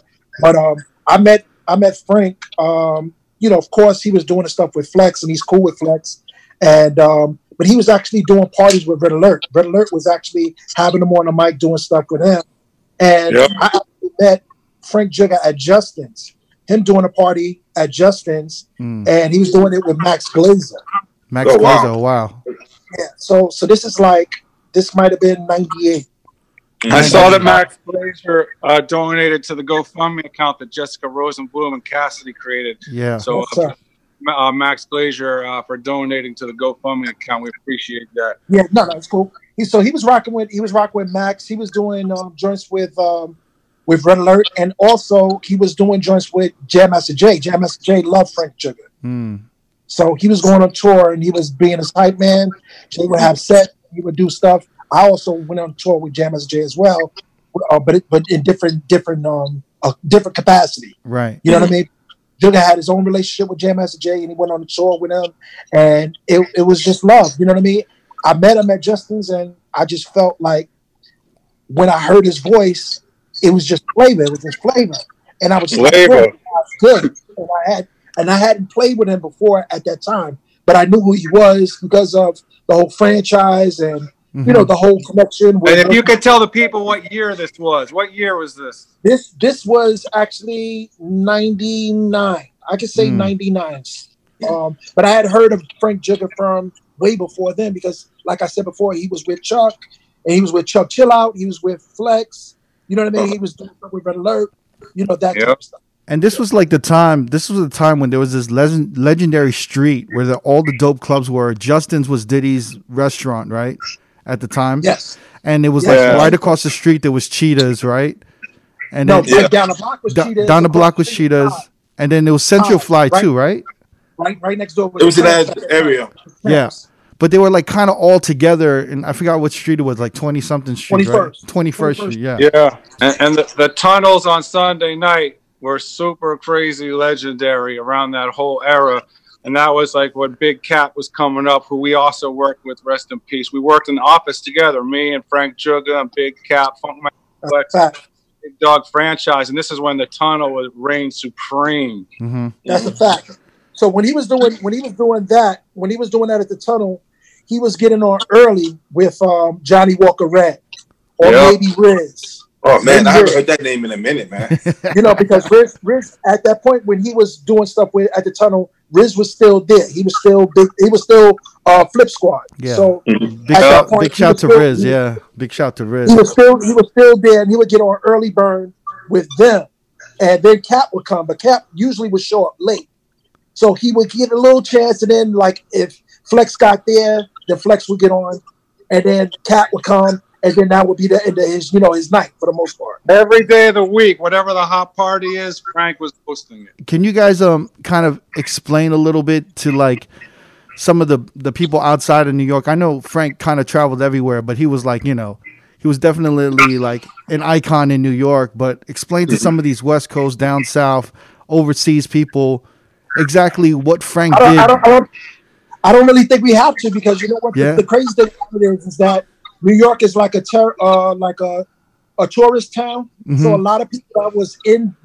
town doing business or had to come out or network with the labels or whatever else. Right. They came by, and whatever night that was popping, they would go and they would see Frank. You had to. It was inescapable. Mm-hmm. You know what I mean? Yeah. So a lot of times, like it was a really big conference. There was an EMS conference, and we were doing Planet Hollywood. This must have been 2000, or it might have been 2000. And I remember Meth Bleak was out with Dumont, so that might have been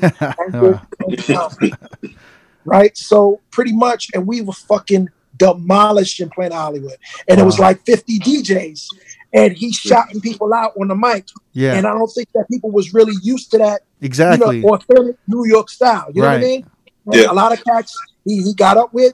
And then he started working with Def Jam. He kept the contacts with them, and he made like drops and for their mixtapes, because that what was the joint at that time. Right. A lot of people was doing mixtapes still. That's kind of what I wanted you guys to explain a little bit, because like Goldfinger, you posted on Instagram, saying a couple like amazing words towards Frank Juga. You were basically saying that, he kind of changed the game. There weren't many people on the mic in the beginning. There was like SNS, Flex, Capri, Brucey B, rest in peace, Starsky, Big Cat, rest in peace. But, he kind of moved everywhere though. You know what I mean? Like he didn't just do hip hop. He did all types of events, but he was one of the first the first dudes on the mic. Cause I actually spun with him maybe 2 to 3 times. And I was like, oh shit, like I'm spinning with Frank Juga. I was like crazy nervous, but he was like, shouting people out, keeping the party going. He was just ready with every record, and I really learned a lot about mic control and everything. It changes everything when Frank is on the mic at the party. It makes it so much more grown and sexy. I think he had 2 great skills: talking on the mic at parties and making women smile. Yeah, that was a specialty right there. One of the first times I heard him on the mic was at Envy with you, Goldfinger. Nice. Like back in this had to be like 2000. Yeah, totally. 2000, right? Yeah. The thing was what was special about Frank at that time, and like I was saying, and this is no slight to anybody, but primarily those guys were DJs, so them doing the mic thing was unique to them. Mm-hmm. Like Doo-Wop, of course, he talks on the mic, but he wasn't in the clubs like that. And Ron G, they weren't in the clubs like that. Yeah. Kid Capri was on the road, so he wasn't really in New York like that. Exactly. SNS was on the road. He wasn't in New York like that. You know what I mean? Yeah. And, it was that far and few in between where it kept that authentic New York type of style. Wow. Okay. So Frank Juga represented that. And his style was tailored like on some old school, because he had learned from Hollywood, and he had learned from Starsky, and he had learned from the older vets on that type of MCing. You feel what I'm saying? So he really loved Hollywood and loved Starsky and Brucey B. He really looked up to them. you know, patted him, after them a lot, and then they became his best friends. Nice. Exactly. So you would almost say that he kind of carried that 80s, 90s energy in New York into the 2000s a little bit, right? Exactly. Yeah. That's what made it special, because that's what made it special. Yeah. And he had a way of talking on the mic that's not too aggressive. Right. Mm-hmm. And that's why I translated to so many different places, because it was charming. It was it was engaging, right, but it wasn't overtly too aggressive. Mm-hmm. You know what I mean? Yeah. So we were able to do a lot of spots and have it to where it's like, as soon as you came in, he was like, "Oh, they're coming in." He made you feel comfortable and you let your guard down. And that's why a lot of the parties had such a touch and a feeling to them, because it's like people were already at home when they came to those spots. Right. And these are regular spots that for years, that went on for years. Yeah. You get what I'm saying? Frank, I think that he pulled and he had a niche at the right time, and he was able to translate an old school sensibility to the new style of what was going on with the new hip hop. Right. And his forte, he fell right into the pocket when it was time for you to mix the classics or the R&B, because that was his love. He loved classics. He loved R&B. Mm-hmm. Yeah, like Hollywood and Love Bug Starsky, they were all playing a lot of, you know, disco, and some people even call them disco DJs. And it's like a disco old school style of being on the mic and being personable and making the ladies feel good and knowing the lyrics, so the records can talk to each other and he can talk with the records. You would think the way that Frank kind of approached things, you would think that he was much older, but he really wasn't. Mm-hmm. So when we linked up and I was playing like 80s or like you know, New Jack Swing and shit like that, he got it, because it was like he wasn't getting that from the other guys that he was, you know, kind of rocking with, right? Because that wasn't their, you know what I mean? Not saying that wasn't their music, but they weren't playing those records. That wasn't their claim to fame. Right. Yeah, for sure. We did a Love Bug Starsky tribute show in my living room on Be Real TV, and we had Grandmaster Caz, DJ Hollywood, and Brucey B and Frank Juga in one room live. And I knew he was with his idols. He was doing what he was born to do. He had a huge smile on his face. It was like what he lived to do. He was on the mic with Brucey B, DJ Hollywood, Grandmaster Caz, like in one room. I was like, man, this is exactly what he's supposed to be. Like, this is it. Yeah. Is that online? Can I find that? Find it on Facebook. We did Club Envy for his birthday, and on the flyer, which is Actual Factual, K Slay, Funkmaster Flex, Love Bug Starsky, Red Alert, wow, Chuck Chill Out, wow, Jam Master J, wow, Brucey B, and me on the flyer. And they all showed up and they all contributed to that party at Club Envy. What year was that? What year was that? This was 2002. Holy shit. What a lineup. What a lineup, yo. Yeah.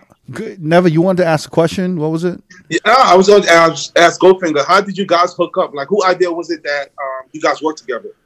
Okay, so basically when I met him at Justin's, New York is kind of, you know, funny. You don't really, a lot of people don't come up and like check your style and be like, hey, yo, man, I like what you're doing. You know, we kind of like, you know, standoffish a little bit in New York.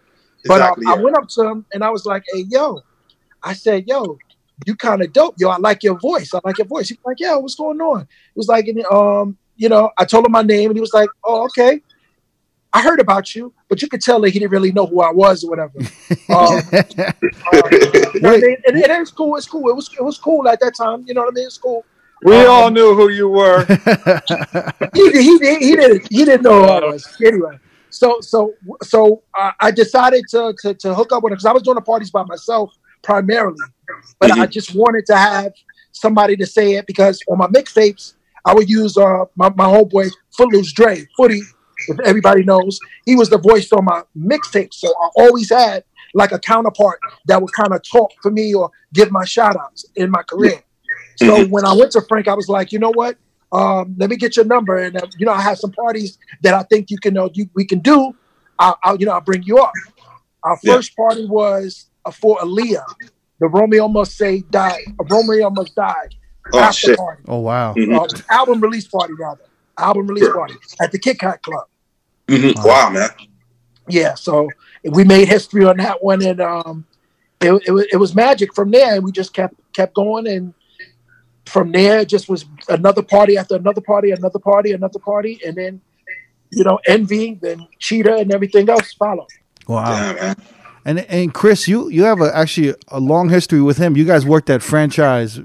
Days that Goldfinger's talking about, the late 90s, we were with Flex at Franchise Big Dog on 5th Avenue. And that's a record pool, right? For a record pool, but a marketing company as well. Mm-hmm. Yes. And that's where they ran the tunnel out of, and the Funkmaster Flex mixtapes through Loud Records. Oh shit, I didn't know that.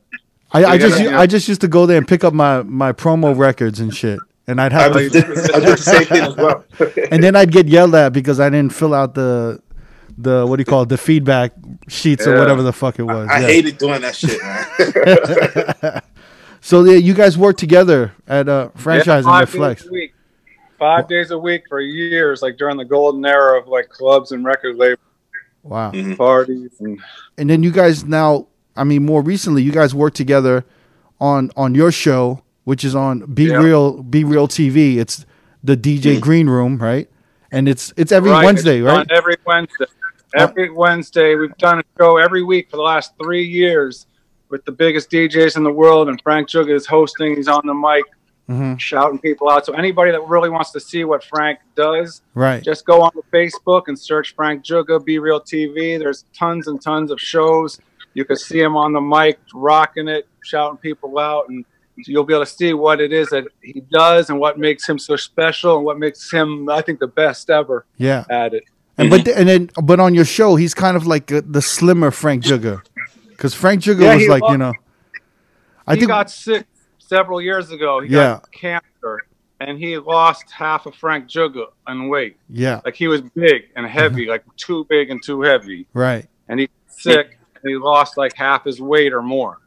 And then since then, he's been struggling with different health problems in and out of the hospital, which he never liked to talk about on social media. But I was there and I saw him in and out of the hospital on, life support at different times. And I knew it was only, every moment was sacred with him. So we were lucky. We recorded a show a few weeks ago interviewing him and focusing on him with Marty Rock and the Jason Experience, and I'm glad we got that done. And they interviewed Frank, and he broke down his whole history. And one of the first things he did was shout out Goldfinger. Yeah. And we're gonna, so if anyone wants to see what Frank Juga did, what made him special, they could just check out any of those shows. Amazing. I just want to say what the magnitude of what Frank did. Yeah. I mean, what it meant to get like a Frank shout out. You know what I mean? On the mic. At those spots where you had celebrities in there, like you had Snoop Dogg, you had Diddy, you had Jay-Z, you had all these different people that would be in these spots. And to get that, hey, girlfriend, or this, that, and the third, he made everybody in the house feel important. You know what I mean? Yeah. It's one of those things where if he got on your record and he made a moment out of your record, your record was the talk of the city. You get what I'm saying? Yeah. Like he could put some weight on your record just with the shout outs that he gave.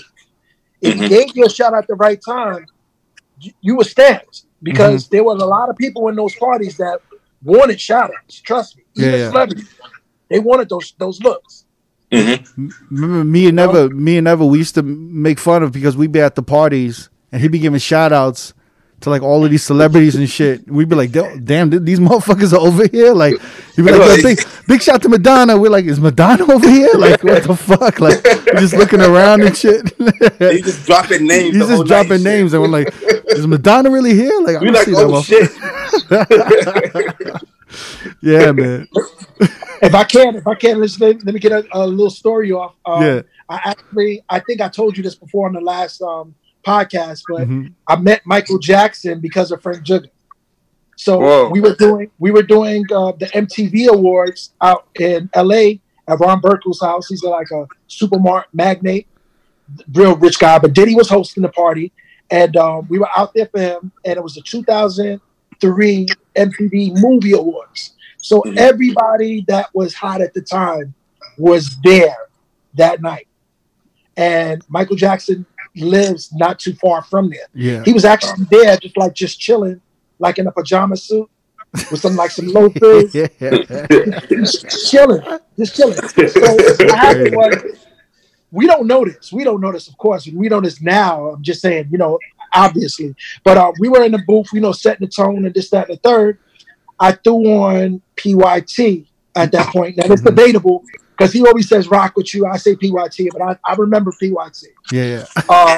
So basically what happened was, he says, yo, I'm going to go to the bathroom. So he goes out of the booth. And at that time, Jigga was big. So he was kind of making his way out. And he was kind of, squeezing out of the booth to get out of the bathroom, to go to the bathroom. So all of a sudden, hurries back in and hits me on my back really fucking hard. I'm like, yo, what the fuck? And he's like, Michael Jackson's out there. And I'm like, what? He said, look. And he grabs me and he pulls my head down towards the opening where the booth is at. And we see Michael Jackson. We go out.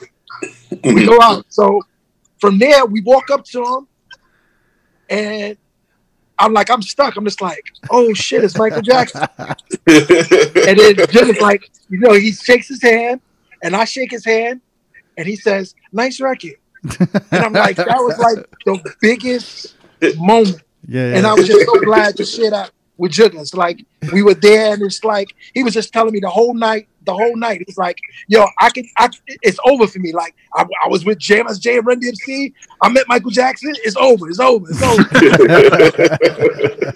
That's dope, man. Crazy, yo. I kind of want to push this GoFundMe link for Frank Jigga and his family, right? So go to Jessica Rosenblum's Instagram page, Jay Rosenblum, or DJ Cassidy, or DJ Chris Landry on Instagram, and you can find the GoFundMe in our bios. Okay, and then we'll post it on. We'll try and post it on our link for for a couple of days, so people can watch this video and donate something for that. Thank you. Thank you so much. Thank you, Road Podcast. Thank you guys. Thank you guys. Thank you guys, man. Samara. Yeah. Thank you to his wife, Samara. Thank you to his kids, Frankie Jr. and Madison. We love you, and our hearts go out to you, and you have our prayers and condolences. And I just want to end it off by saying, yo, Frank was a really good guy, man. He really was a really good guy, and we loved him, and he represented hip hop in the right way, and he was a really good guy, man. He was a really good guy. And we love you. We love you. We miss you, Frank. Rest in peace. Thank you guys so much. Thank you. Thank you, fellas. Thanks, guys. Peace. Yo, big shout to DJ Goldfinger. Big shout to Chris Landry and DJ Neva, man. I'm really glad we got to speak on Frank Jigga. Rest in peace once again. And it's really important if you guys can donate anything from $1 to $5. So please check the link in our bio. Anything helps, especially if you're from New York. For real, if you're from New York and you ever work with Frank Jigga, if you've known of him, donate whatever you can. I know shit is rough right now, but $5, $10, $20, whatever you can, yo. Now, I used to be in the tunnel with Flex, but my first club, big up to DJ Goldfinger. I used to do Club Cheetah on Friday and Saturday. Rest in peace, Club Cheetah. Then I did Club Envy. This is all in 1 week. I used to do Club Envy on Wednesdays. Friday and Saturday, I was at Cheetah. Sunday, I was at Chaos. Saturday, I was at BB King's. So I was doing all them clubs. And then, by the way, Diddy come calling. I used to do parties at Diddy's house up in the Hamptons. Oh, okay. And from there, I got Jay-Z. I was doing parties for him and Beyonce. Then Jam Master Jay came calling, took me out to San Francisco, and we killed it out there. What was it like back then? Man, I was running around like Chris to tell you. I was at Franchise during the day, started working at Def Jam. Red Alert took me under his wing, and it was all good, and life is good.